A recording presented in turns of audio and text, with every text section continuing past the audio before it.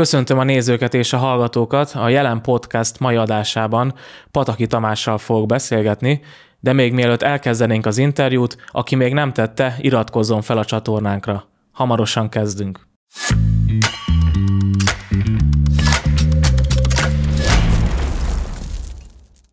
Ahogy említettem, a mai adás vendége Pataki Tamás, debütdíjas író és újságíró. Köszönöm szépen, hogy elfogadtad a meghívásunkat. Köszönöm szépen, hogy meghívtatok. Ahogy olvastam a Wikipédián, 1991-ben születtél Dicsőszentmártonban. Ez ugye a mai Románia területén található, Erdélyben, és az egykori Kisküküllő vármegyének a székhelye. Mennyi magyar él most ott?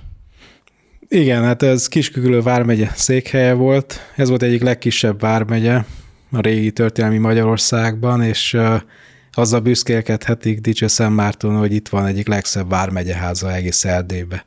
Alpár Ignác tervezte, az ő épületei közül mindenki ismeri szerintem a Deák-téri nagy palotát, az Ankerházat. Azt is Alpár Ignác tervezte, meg a Szabadságtéren az MTVA volt székházát.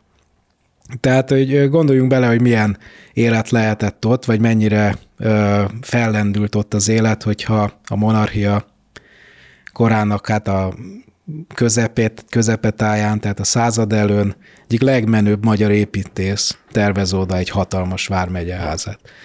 Ez egy klasszikus erdélyi kisváros volt, magyar többségű egyébként, németek is laktak ott, kisebb részben románok, és hát mára sajnos elrománosodott magyar közösség az nagyjából 2500 fő lehet.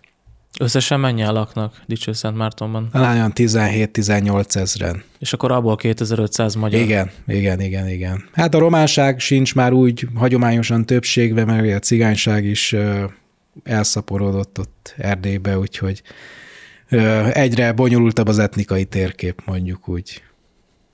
És hogyha jól tudom, akkor 20 éves korodban, 19-20 éves korodban kerültél fel Budapestre, ugye, ahogy mondani szokták, akkor költöztél az anyaországba. Miért jöttél Budapestre?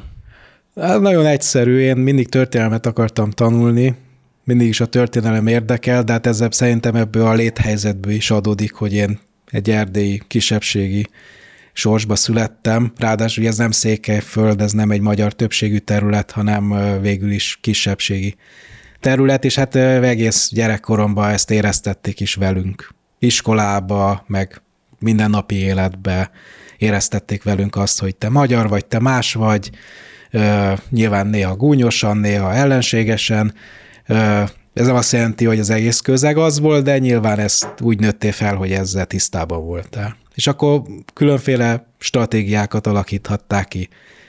Vannak, akik ezt így elfogadták úgy, hogy jól van, de attól én még lehetek sikeres az életbe, alkalmazkodom a román többséghez, elhagyom a magyar közeget, a magyar nyelvet, és más pályát követek, vagy úgy, hogy csak azért is magyar maradtál meg, ellenálltál, fontosnak tartottad a magyar identitásodat, a nyelvet, azt, hogy magyarul tanulj tovább, ugye, és én inkább ezt a pályát választottam.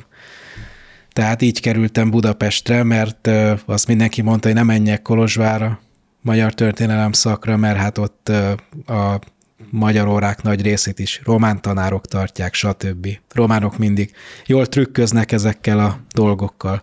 Én történelmet tanulni jöttem ide, azt nem mondom, hogy a legjobb ötlet volt, mert voltak kiváló tanáraim, meg hát ez az eltén ez a elég kemény marxista baloldali közeg, amibe kerültem, ez azért ki is ábrándított egy kicsit abból, hogy itt Magyarországon minden rendben van, meg a kerítés is kolbászból van, a szellemi kerítés.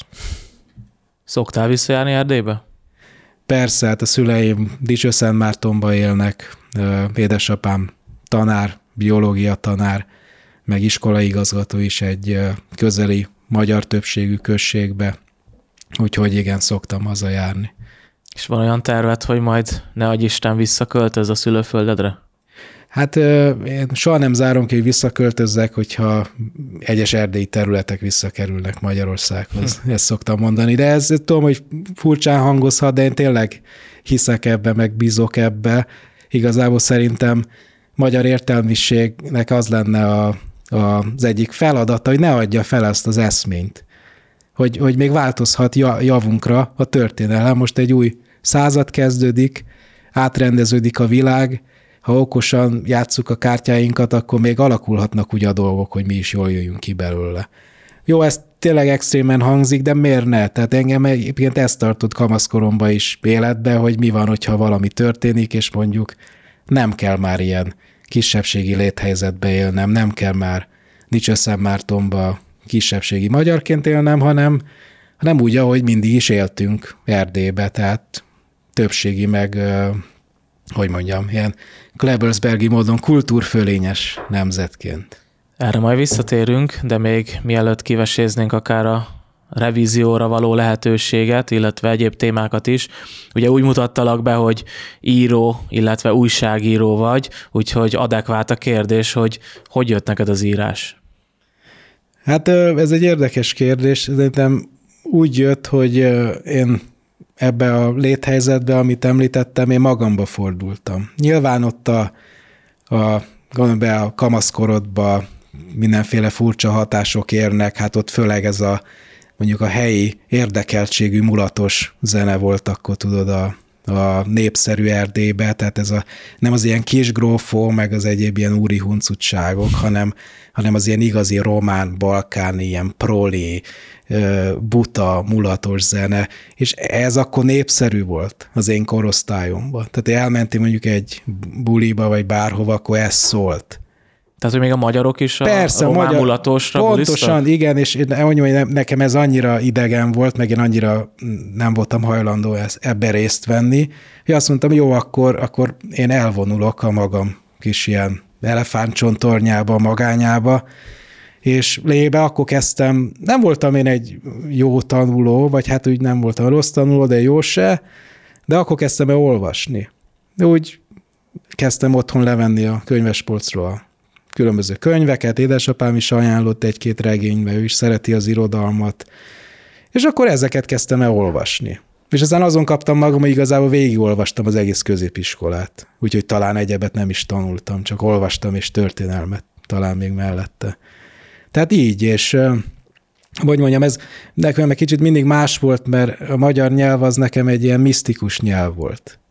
Mert az egy ilyen titkos nyelv is volt, mármint az a fajta magyar, meg az a szintű magyar nyelv, mint mondjuk Mózes Attila, Szilágyi István, Kányádi Sándor, vagy ezek a nagy magyar írók írtak. Ez nekem egy olyan kód volt, amit öröm volt megfejteni minden este, amikor kávéztam, cigarettáztam, és olvastam 5 évesen.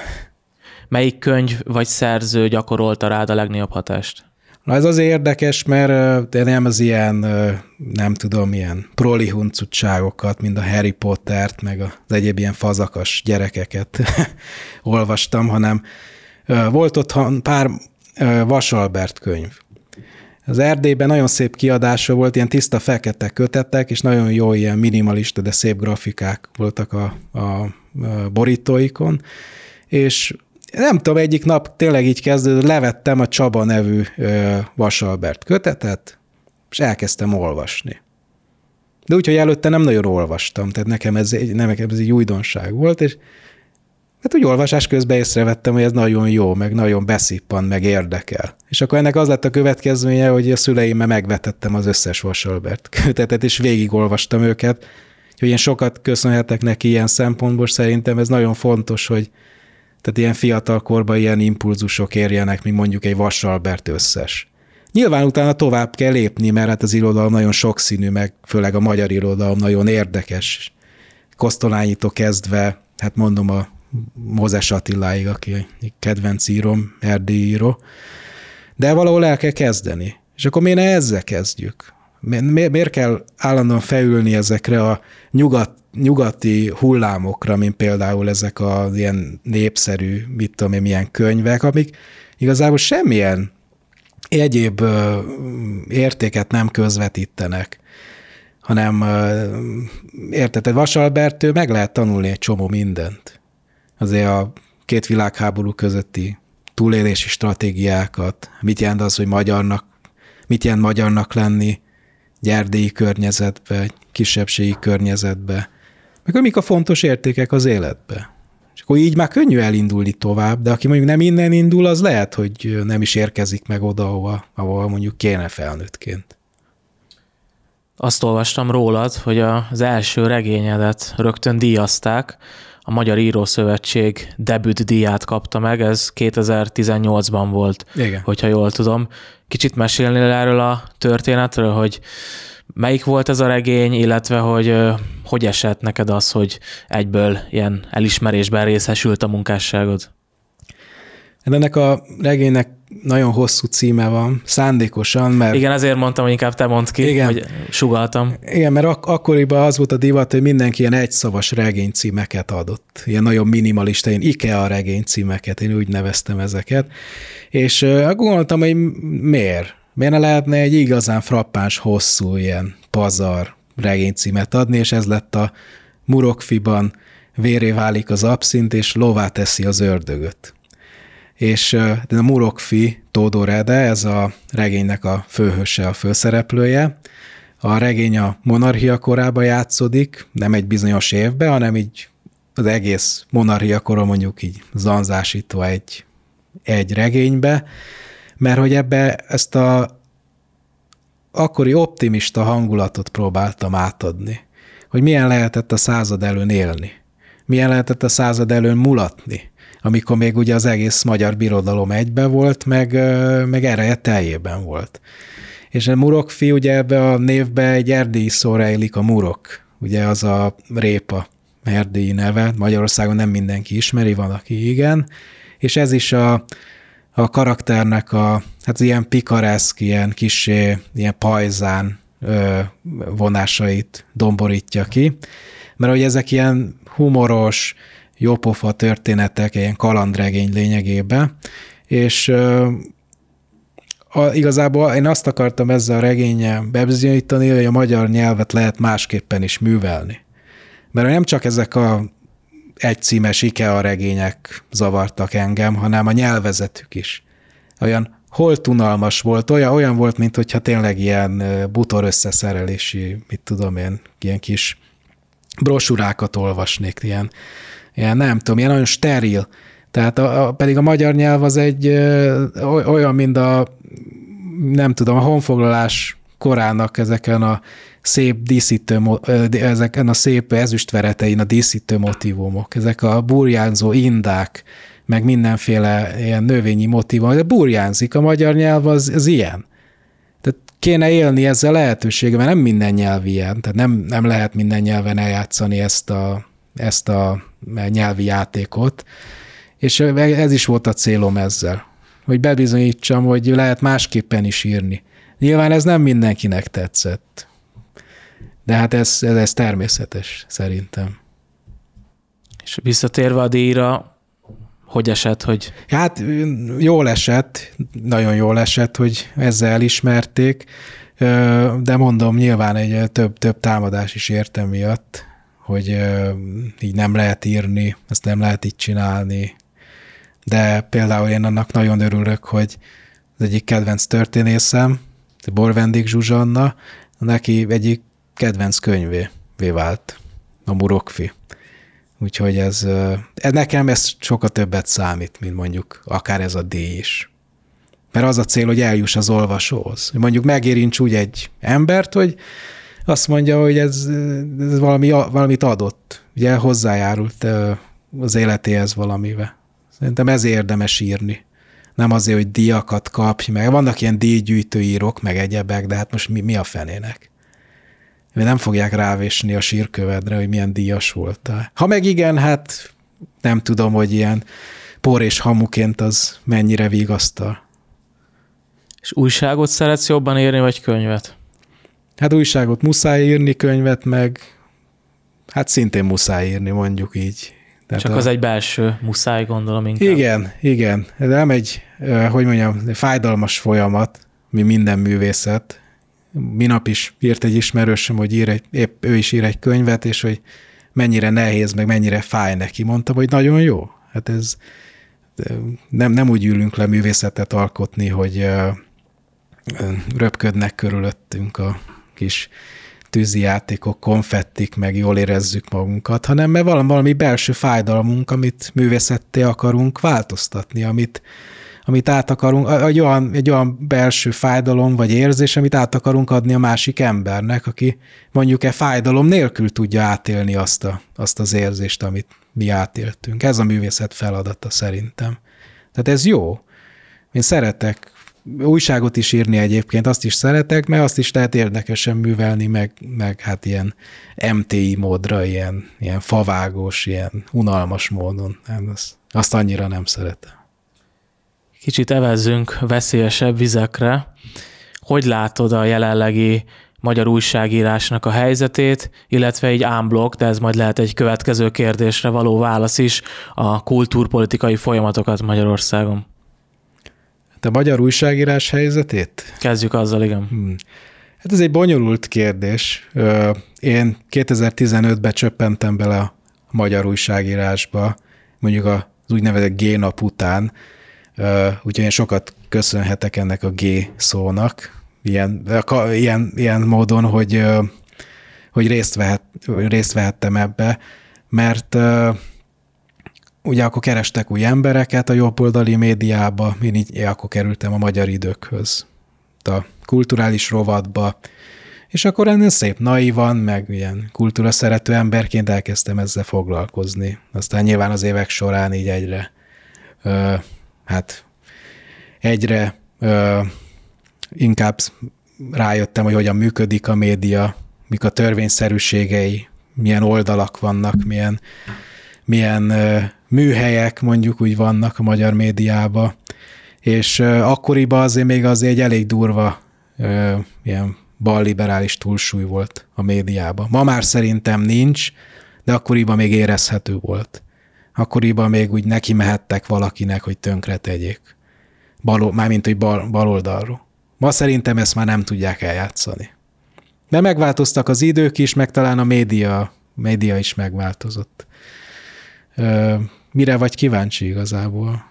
Nyelvileg, hogy látod a különböző publicisztikákat minőségileg? Jó, nyelvileg, hogy mondjam, nyelvi szempontból szerintem az utóbbi 7-8 évben egy síralmas visszaesés van. Hát látszik, hogy a legtöbb médium az angolból fordítja a cikkeket, szerintem Google fordítóval, majd utána hogy valamennyire a helyesírást helyrehozza benne, de azért érződik szinte minden mondaton, hogy tükörfordítás. Szerintem ez azért van, mert belehajszolták az újságírókat egy olyan hírversenybe, amit nem érdemes futni. Nem érdemes hírversenyt futni. Hát, de szerintem nem az érdekes, hogy ki hozza le elsőként, hogy mit tudom én, kitört valamelyik háború, vagy mit tudom én, milyen válság van. Hát ez itt pár óra múlva az egész média piacot bejárja az a hír. Hanem szerintem azzal kéne foglalkozni, minél jobban értelmezzük a híreket. Minél sokrétűbben értelmezzük a híreket, minél több forrásba ellenőrizzük, és mondjuk olyan szakemberekkel beszéljünk, akik rendet tudnak tenni bizonyos kérdésekben. Én ezt hiányolom.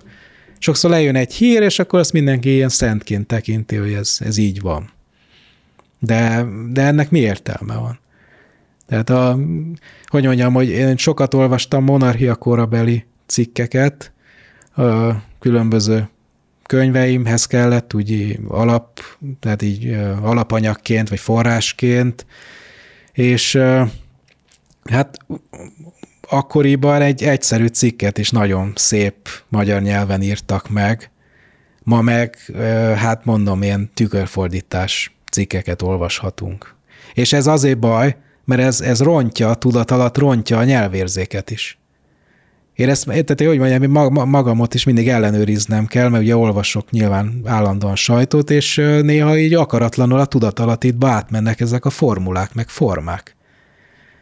És mondom, hogy szerintem a magyar sajtónak az is a feladata, hogy szépen magyarosan is írjon meg igazából így áttételesen egy helyes magyarságra is tanítsa az olvasóit. Nem didaktikusan, hanem így tudat alatt, ugye. Tehát ezt például teljesen hiányolom a magyar sajtóból. És akkor rátérve a kultúrpolitikai folyamatokra, ugye itt 13 éve úgynevezett keresztény nemzeti kormányzat van, ráadásul ugye 2/3 többséggel. Ez megjelenik a kultúrában is, te ezt hogy látod? Hát én több szakaszra bontanám ezt szerintem. Én most ezt politikától függetlenül közelíteném meg, mert a kulturális életünknek a nyavajái, meg a romlása az sokkal mélyebb. A gyökerei sokkal mélyebbre nyúlnak egészen a Kádár kornak a pokoli bugyraiba, de még lehet, hogy az előttre is. Tehát nyilván szerintem a 90 után itt olyan baloldali liberális egységfront alakult ki a kultúrába, hogy egyszerűen a más hangoknak, más nézőpontoknak nem adtak helyet. Hát nyilván a 90-es évektől 2000-es évek végéig ezek a baloldali művészek, stb. Nyugatról, főleg Németországból kaptak ösztöndíjakat, pénzeket, stb. Hát nyilván az állam is őket preferálta. Tehát itt nagyon nehéz terep alakult ki. Hát ezért nem is rúghattál labdába. Hát én is úgy kezdtem el írni, hogy létrejött ez az íróakadémia a jobb oldalon, ahová hát mondjuk engem is felvettek. Egyébként Lipsiket is felvettek, stb. De ide legalább, én is jelenkezhettem. Korábban én próbáltam publikálni, de nem álltak velem szóba. Nyilván én tisztában vagyok vele, hogy bármit mondanak az ilyen nagy lipsi művészek, meg egyebek, hogy őket nem érdeklik az ideológiák, csak a művészet. Tehát ez úgy hazugság, ahogy van. Ne vicceljünk már.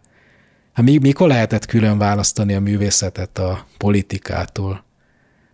Hát ne legyünk naívak. Na, de külön osztanám, tehát, hogy 2010 után nyilván jött egy másfajta kormányzás, de szerintem annak az első jó pár éve az még mindig úgy telt, hogy ezek a bebetonozott struktúrák, ezek tovább működtek.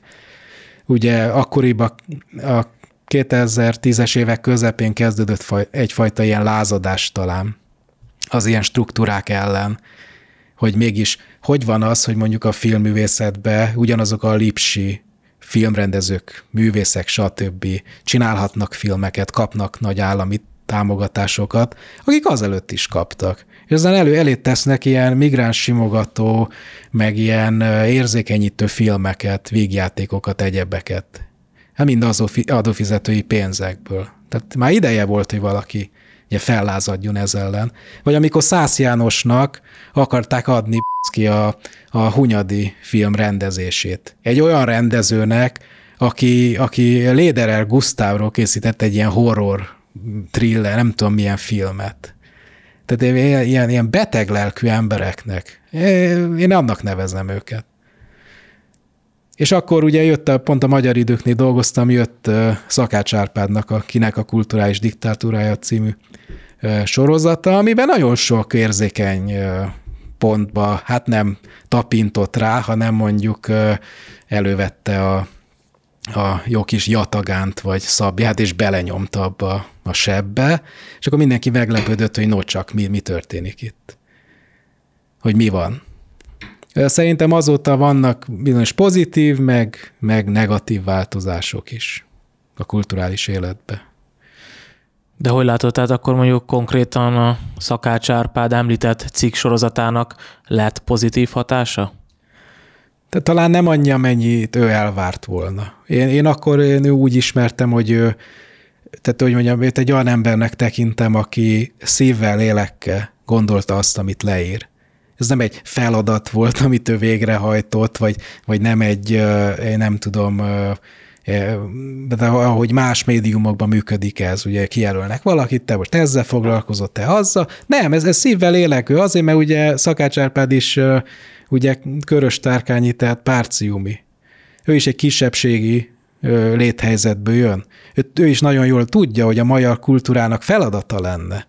Főleg, hogyha állami mecenatúra van mögötte. Mert ha ez mind ilyen üzletemberek, meg úgy, mint Amerikában összeszedik cégektől, egyéb helyekről a pénzeket, és csinálnak kulturális produkciókat, hát az ő magán dolguk, nem? Hát abban mi nem szólunk bele. De hogyha állami kultúrpolitikai becinatúra van, hát akkor abba szóljanak bele az állampolgárok. Hát hadd szóljanak bele, hogy mit kapnak, hogy mit látnak a képernyőn. Hát nem az ő pénzük vagy nem az ő munkájuk termeli ki azt a pénzt, amiből ezek a kulturális produktumok létrejönnek.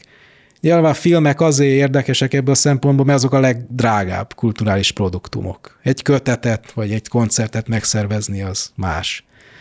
Tehát ő is azért írt sokat a filmekről, mert nyilván ez a leglátványosabb része ennek a dolognak.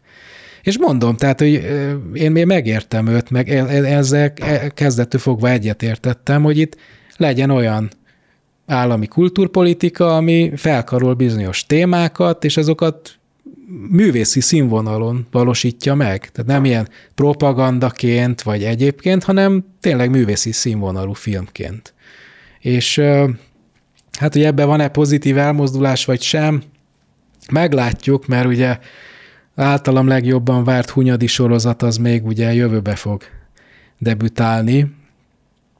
Én minden ilyen filmhez egyébként pozitívan állok hozzá, amíg meg nem nézem. Tehát, hogy jó, ezt most egy kicsit furcsán hangzott, lehet, hogy az Aranybulla jutott eszedbe. Igen, pont arra akartam rákérdezni, ugye elég nagy botrány volt körülötte, ugye igen. Sokan azt mondták, hogy nem sikerült túl jól ez a film. Te erről mit gondolsz? Hát, hogy mondjam, most mondhatnék ilyen poénokat, hogy mohács, világos, meg aranybulla, de valahogy erről van szó.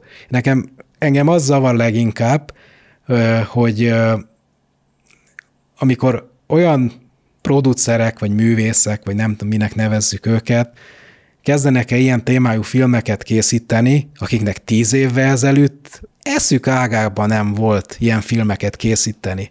Tehát nem belső művészeti ihletből vagy programként akarnak egy ilyen filmet csinálni, hanem azért, mert most épp arra van igény a piacon. De akkor csinálják meg a piacon. Hogyha ez piaci igény, akkor a piacon. Menjenek a Borshoz, meg mit tudom én milyen cégekhez, most csak úgy poénból mondtam ezt, de érted? És akkor szedjék, hogy nekem van egy ilyen filmem, meg akarom csinálni, adjatok rá pénzt. Mint nyugaton, ugye a producereknek ott ez a dolga, hogy szedjék össze a pénzt. Különféle helyekről. Nem? És akkor az olyan, amilyen, és azt úgy ítéljük meg. De hogyha az állam ad valamire pénzt, csinál valamit, akkor hogy mondjam, az a kicsit bánjunk hát felelősebben. De mondom, engem ez zavar, nem hagyjuk is ezt a részt, engem az zavar, hogy hol van az elemi késztetés, tudod, én azt hiányolom az ilyen produkciókból, hogy mit tudom én, hogy már 20 évesen meg akartam csinálni ezt a filmet. Tehát, hogy mindig is az volt az álmom, hogy én csináljak egy Rákóczi filmet, vagy egy Bethlen Gábor filmet. Mert az mindig másképp sül el, mint valami, amire most erre van pénz, hát akkor ezt csináljuk. Az nem művészet. Az nem művészet, az produkció, ilyen rossz szóval, nem? Tehát ez csak akkor lehet sikeres, ha lélekből jön. És ha nem találnak rá olyan embereket, akik lélekből csinálnak ilyen dolgokat, akkor igazából nem szoroz az egész, szerintem. Tehát akkor te az Aranybullán azt érzed, hogy akkor most egy példát hozzunk, hogy ez nem lélekből jött. Az biztos, hogy nem. Az nem ilyen lett volna. Akkor nem ilyen papírizű szövegek lettek volna benne, meg hát ilyen nevetséges, na mindegy, hagyjuk is tényleg. Nem, de mondom, én alig várom, hogy most nézzem meg ezt a Tündérkert nevű sorozatot, ami a Moritz regényből készült. De én pozitívan akarok ezekhez hozzáállni. És szerintem ez is fontos, hogy azért pozitívan álljunk hozzá, mert eleve úgy ülünk lenézni, hogy ez biztos, hogy rossz lesz, az nem jó. Az nem jó. De ha viszont nem jó, ha nem... Azt el kell mondani. Azt el kell mondani. És szerintem ebbe kéne bátrabb legyen a jobboldali sajtó is, hogy ne azt nézze, hogy a mi kutyánk kölyke, meg hogy higgy meg úgy, hanem nem. Ez megfelelő, művészeti színvonalú, egy átérezhető történet, rendben van-e, vagy nem. És ha nem, akkor szerintem egy kulturális újságírónak az a dolga, hogy leírja, hogy nem. Megjegyzem, ez a bal oldalon sincs így, de nyilván ott is elfogultak. De nem kéne elfogultnak lenniük. Hát legyünk már bátrak, nem? Hát legyünk már bátrak, írjuk le a saját véleményünket, pláne kulturális produktumokról. Ne azt nézzük, hogy ki csinálta, kik vannak benne, anyám, apám, sógorom, harmadik unokatestvérem volt szeretője. Nem legyünk bátrak, mert ezzel tartozunk szerintem a közösségünknek, hogy megmondjuk nekik, hogy ezt érdemes megnézni, vagy sem. Ez ad valami pluszt a te életedhez, vagy nem.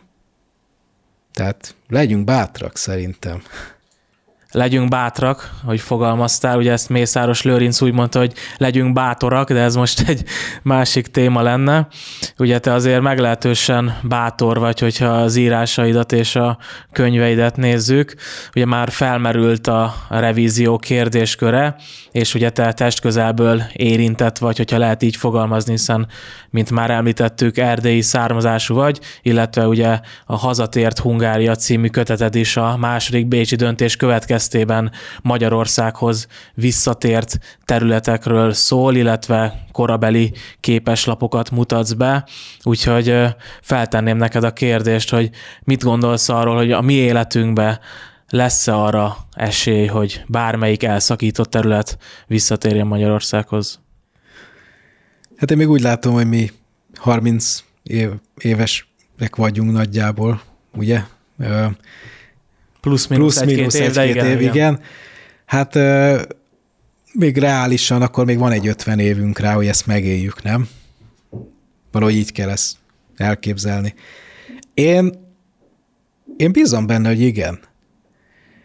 Én nem azt mondom, hogy jövőbe, vagy 5 év múlva, vagy 10 év múlva, de ha lemondunk arról a lehetőségről, hogy ez bármikor megtörténhet, akkor igazából miért munkálkodunk? Miért munkálkodunk? Hát szerintem egy olyan népnek, mint a magyar, annak az értelmiségének is az egyik fő programja kéne az legyen, hogy egyrészt az, hogy megőrizze a mostani magyarságot, a határon túli területeken is, hogy erős maradjon. Sajnos most a felvidéken más folyamatok látszanak egyébként. Ott másfajta válság van. A másik meg az, hogy alkosson egy ilyen hosszú távú perspektívát. Egy hosszú távú perspektívát, ami miatt érdemes élni. Ami miatt érdemes munkálkodni. Nem? Tehát most nem akarok, hogy a román titkos szolgálat ezután engem így elvigyen szépen elbeszélgetni, de hogyha Szatmárnémetiben nem azt érzik, hogy esetleg 30 év múlva itt lehetnek egyéb korrekciók, vagy bármi, akkor miért maradjanak meg magyarnak? Nyilván nagyon szép és dicséretes, hogy valaki a tűzön, vízen át megy, és magyarnak marad meg, de a nagy többség nem ilyen. Ugye emberek vagyunk. Van, aki nem ennyire kitartó. Tehát ezeknek az embereknek is kéne egy kis perspektívát mutatni, hogy igenis erősödünk, vannak itt távlatok, ami miatt érdemes élni és kitartani. Én ezt hiányolom a magyar értelmiségből. Ezt a fajta bátorságot. És itt nem arról van szó, hogy itt most nagyon nyíltan kell ütni az asztalt, hogy igen, revízió, stb., mert szerintem az nem egy helyes út. Hanem az, hogy szépen a mi magunk körébe, a magyarok körébe ezt így ébren tartsuk, ezt a gondolatot, meg ezt a kultúrát, ami lehetővé teszi majd azt, hogy ebből kibontakozzon esetleg egy későbbi revízió. Mert hogyha lezárjuk teljesen, azt mondja, hogy ez hülyeség, ez lehetetlen, stb., amit az elmúlt 30 évben hallottunk, akkor mi lesz itt? Ugyanaz a kicsinységérzés, az a kisebbségi komplexus, amiben semmi jó nem születhet. Tehát szerintem ez egy értelmiségi feladat is, hogy ennek a lehetőségéről nem mondjunk le. Ez mind szép és jó, de ez nem inkább egy geopolitikai folyamat eredménye lehet, vagy erőkérdése, vagy egy erős hadsereg kérdése? De ez is, nyilván, de az már politika dolga. De a kultúra meg a művészet dolga az, hogy mondjuk őrizze a lángot, igen. Őrizze a lángot, pontosan. A politikának meg más feladata van. De mindenki, hogyha meg kell tegye a maga dolgát ebbe, szerintem. Mert az a baj, hogyha a politika megteszi a maga dolgát, mondjuk épít erős hadsereget, stb., javunkra alakulnak a dolgok, De akkor mit mondasz Kovács Pistinek, hogy miért fontos most mondjuk visszafoglalni bármelyik elszakított területet? Vagy miért kell most oda bevonulni? Vagy most miért kell lépni? Hát, hogyha nem tudja ezt értelmezni. Hát nem, valószínű, hogy nem lenne lelkes érte. Tehát én ilyen szempontból tartom fontosnak a lelki kulturális építkezést, hogy fel legyenek készülve mondjuk a következő nemzedékek arra, hogyha egy ilyen helyzet adódik, akkor mi a helyes cselekvés? Mit kell tenni? A politikának meg más feladata van, azt intézze ő. És a nézők és a hallgatók lehet, hogy azt fogják gondolni, hogy éles váltás következik, de aztán majd szerintem te el fogod mondani, hogy nem annyira, mert itt vannak párhuzamok. Ugye te nemrég csináltál egy interjút az azeri külügyminiszterrel, illetve több platformon is megnyilvánultál az azeri-örmény konfliktust érintő kérdésekben. Ugye itt talán a magyar közvélemény keveset tud erről az egész háborús helyzetről, meg hogy itt milyen ellentétes erők küzdenek egymással évtizedek, évszázadok óta. Ugye itt egy egyszerű képlet szokott lenni, ami többé-kevésbé átmegy a jobboldali magyaroknál, hogy az örmények keresztények, az azeriek pedig muszlimok, és akkor az örmények mellé kell állni, de úgy gondolom, hogy te azért ezt kicsit árnyaltabban látod.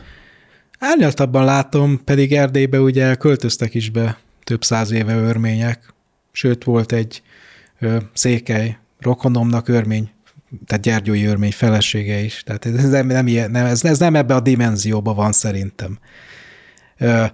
Hogy mondjam, hogyha ezt vallási szempontból közelítjük meg, akkor igen, felszínesen keresztény-muszlim konfliktus. Az a vicces, hogy a Telex meg az ilyen újságok is ilyeneket írnak, akik nem tudom, hogy mennyire kedvelik a keresztényeket. Szerintem a népszámlálási adatok miatt ilyen gúnyoros, meg cinikus cikkeket író újságírók nem hiszem, hogy túlzottan keresztények lennének. Akkor miért tolják át ők is ebbe a dimenzióba? Hát nyilván azért, mert ezzel is belerúghatnak a kormányba, tehát ők ebbe a dimenzióba élnek, hát biztos nagyon, nagyon gazdag életük lehet ilyen szemlélettel, de nem, ez egy etnikai konfliktus. Ez a két nép ott egymás mellett élt, nemzeti ébredések korában, ami ott egy kicsit később jött el mondjuk a 19. század végén, 20. század elején, nyilván ott akkor egymásnak feszültek, évszázadok során ott vagy így, vagy úgy alakultak az etnikai viszonyok, tehát nyilván, tehát, hogy mondjam, ott a Kaukázus az egy mozaik. Ugye, hát ott vannak területek, ahol 50 féle nemzetiség él együtt. Ilyen régi, ősi, kaukázusi népmaradékok, meg kisebbek, nagyobbak, tehát ez egy nagyon komplex terület. Ott soha nem voltak nemzetállami határok a történelem során. Úgyhogy nyilván a 20. században mindenki arra törekedett, hogy minél többet szerezzen meg magának belőle. Na, ekkor feszültek először együtt. Aztán nyilván a Szovjetunióba, hogy felosztották a tagköztársaságoknak a határait, hát igen, az már a szovjetek sara, de nem ott kezdődött ez a konfliktus. Ez már azt megelőzte. És mondom, hát ez egy területért folytatott háború. Amit most 30 éve, ugye, amikor az első karabahi háború volt, vagy az első azeri-örmény háború. Az örmények nyertek meg, akkor még 7 azeri megyét is elfoglaltak, és hát ültek a babérjaikon, ugye. Csak hát közben változott a világ, mert Azerbajdzsánba elkezdődött a komoly olajkitermelés, rengeteg pénzt fordítottak a hadsereg fejlesztésére. Én nem tudom, hogy az örmények ezt nem látták, hogy ez készülődik ellenük. Nyilván ők bíztak az orosz segítségbe, mert ugye a orosz kollektív biztonsági szerződésnek a tagjai, meg talán a technikai fölényükben, nem tudom, de nyilván, hogyha látták volna, mivel szereli fel magát az azeri hadsereg, akkor nem lettek volna ennyire optimisták. Tehát ez a konfliktus, ez bele volt kódolva ebbe a térségbe. 2020-ban ugye ki is tört egy újabb háború, akkor Azerbajdzsán nyert. Most ugye szeptemberben ezt a maradék karabahi területet is elfoglalták 24 óra alatt. Az összes örmény onnan kiköltözött.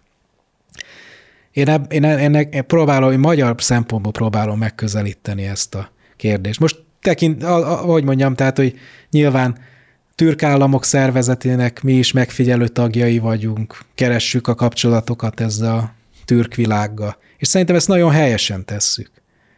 Nagyon helyesen tesszük, mert más népek sokkal,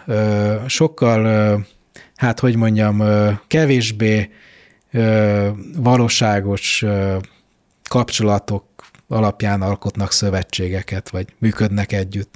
Nekünk legalább megvan egy ilyen ősi türk kapcsolatunk, hát akkor miért ne használnánk ki, miért ne teremtenénk velük kapcsolatot a 21. században. Tehát, hogy megvan ez a dimenzió is ennek. És szerintem ennek az a tanulsága, ennek a háborúnak, hogy egy kis nép az csak magába bízhat. Csak a maga erejébe. De nem bízhat abba, hogy majd ott lesz valaki, aki megvédi. És ez nekünk is tanulságos, mert mi is tagjai vagyunk mindenféle katonai meg egyéb szövetségeknek. De mi van akkor, hogyha mondjuk megtámad egyik szomszédunk, vagy történik valami? Mi garantálja azt, hogy akkor mindenki a mi segítségünkre fog sietni? Az örmények is ezt mondják most, hogy nekik nem segít a világ. De miért kellene? Most nem morális szempontból mondom, hanem tehát sokkal ilyen valóságosabb politikai szempontból. Miért kellene? Tehát ez szerintem egy nagyon fontos tanulság, hogy meg kell erősödjünk.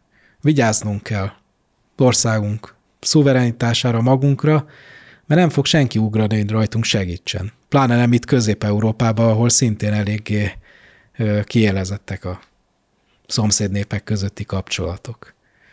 Hát az azeriek meg ők most örömmámorban vannak, ugye ők az utóbbi 30 évért bosszút álltak. Visszaszerezték azt, amit elvettek tőlük, sőt, még sokkal többet is, ugye? Tehát akkor ez egy ilyen kibővített revízió a részükről, ha úgy nézzük. Igen, nyilván akkor erre mondják, hogy már 1000 éve élnek örmények, stb. Jó, de ez nem, most ha visszavisszük, nem tudom milyen történelmi dimenziókba, akkor minden évszázadban más valaki nyerné meg ezt a történelmi vitát. De szerintem ez egy nagyon fontos tanulsága szerintem, hogy el kell engedjük ezt a Kárpát-medencével kapcsolatban is ezt a történelmi érvet, hogy de bezzeg, mi ott voltunk 1000 éve, meg az magyar állam volt, stb. Hát senkit nem érdekel. Ott se érdekelt senkit. Mit tudom, 2000 éve ott vannak az örmények, és ki fog nekük igazat adni ebbe a vitába? Egy történész? Hát az nem sokat segít rajtuk, nem? Az azerieknek meg mi az érvük? Van erőnk, és elfoglaljuk. Meg ott bizonyos részekben azeriek éltek, azok meg költözzenek oda-vissza. Most vissza is tér az a 500 000 ember, aki elhagyta azt a területet. Tehát nem a múltat kell megnyerjük, hanem a jövőt. És ez szerint kell szerintem politizálni. Mint egy felelősen politizálni. Mondhatnám, hogy ez remek zárszó volt, de azért még ne zárjuk le itt az adást. Kicsit térjünk vissza rád és a kulturális írói tevékenységedre. Van most olyan könyv, amin dolgozol, vagy milyen távlati céljaid vannak? Hát most a legutóbbi regényem az Elvásik a török félhold című könyv, úgyhogy kicsit ironikus, hogy erre térünk rá, mert ez arról szól, hogy 1896-ban, millennium évében, mikor az egész ország ünnepel, Budapest is ugye ünnepi mámorban van, stb.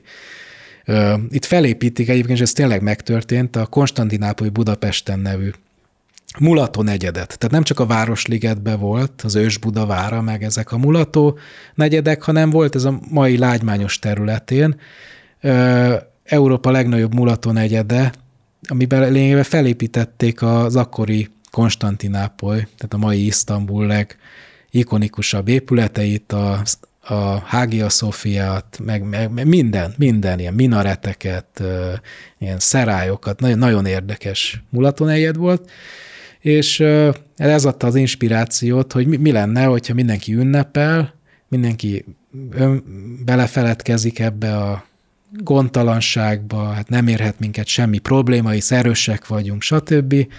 És mondjuk akkor megszállják Magyarországot a törökök. Így indul a regény, ezzel a megszállással. Nyilván ez egy metaforikus megszállás. nem a valódi törökök szállják meg akkor Magyarországot, hanem egy ilyen, nem akarok lelőni poénokat, de egy ilyen furcsa szervezet, amelyik kényelmi diktatúrát vezet be.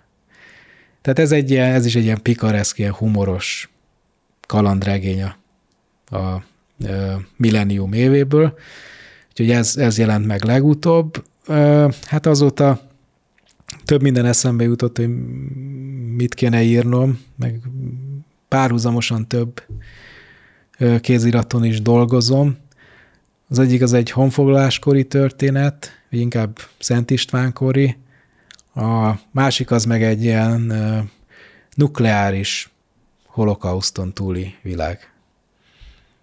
Amikor csak benne a klímaváltozás, meg a minden mai félelem, csak egy kicsit más nézőpontból. Tehát nem ebből a nyugati, liberális nézőpontból, hogy jaj, klímahisztéria meg egyebek, hanem a valós dolgok vannak benne. Úgyhogy ezeken dolgozom most. Na hát akkor sok sikert kívánok ezekhez a munkáidhoz, és hát várjuk, hogy megjelenjenek. Köszönöm, hogy elfogadtad a meghívásunkat, és közel egy órán keresztül beszélgettünk. Hát én is köszönöm, hogy itt lehettem, megoszthattam a furcsa elborult gondolataimat. Nézőinknek pedig köszönjük a figyelmet, és tartsanak velünk legközelebb is.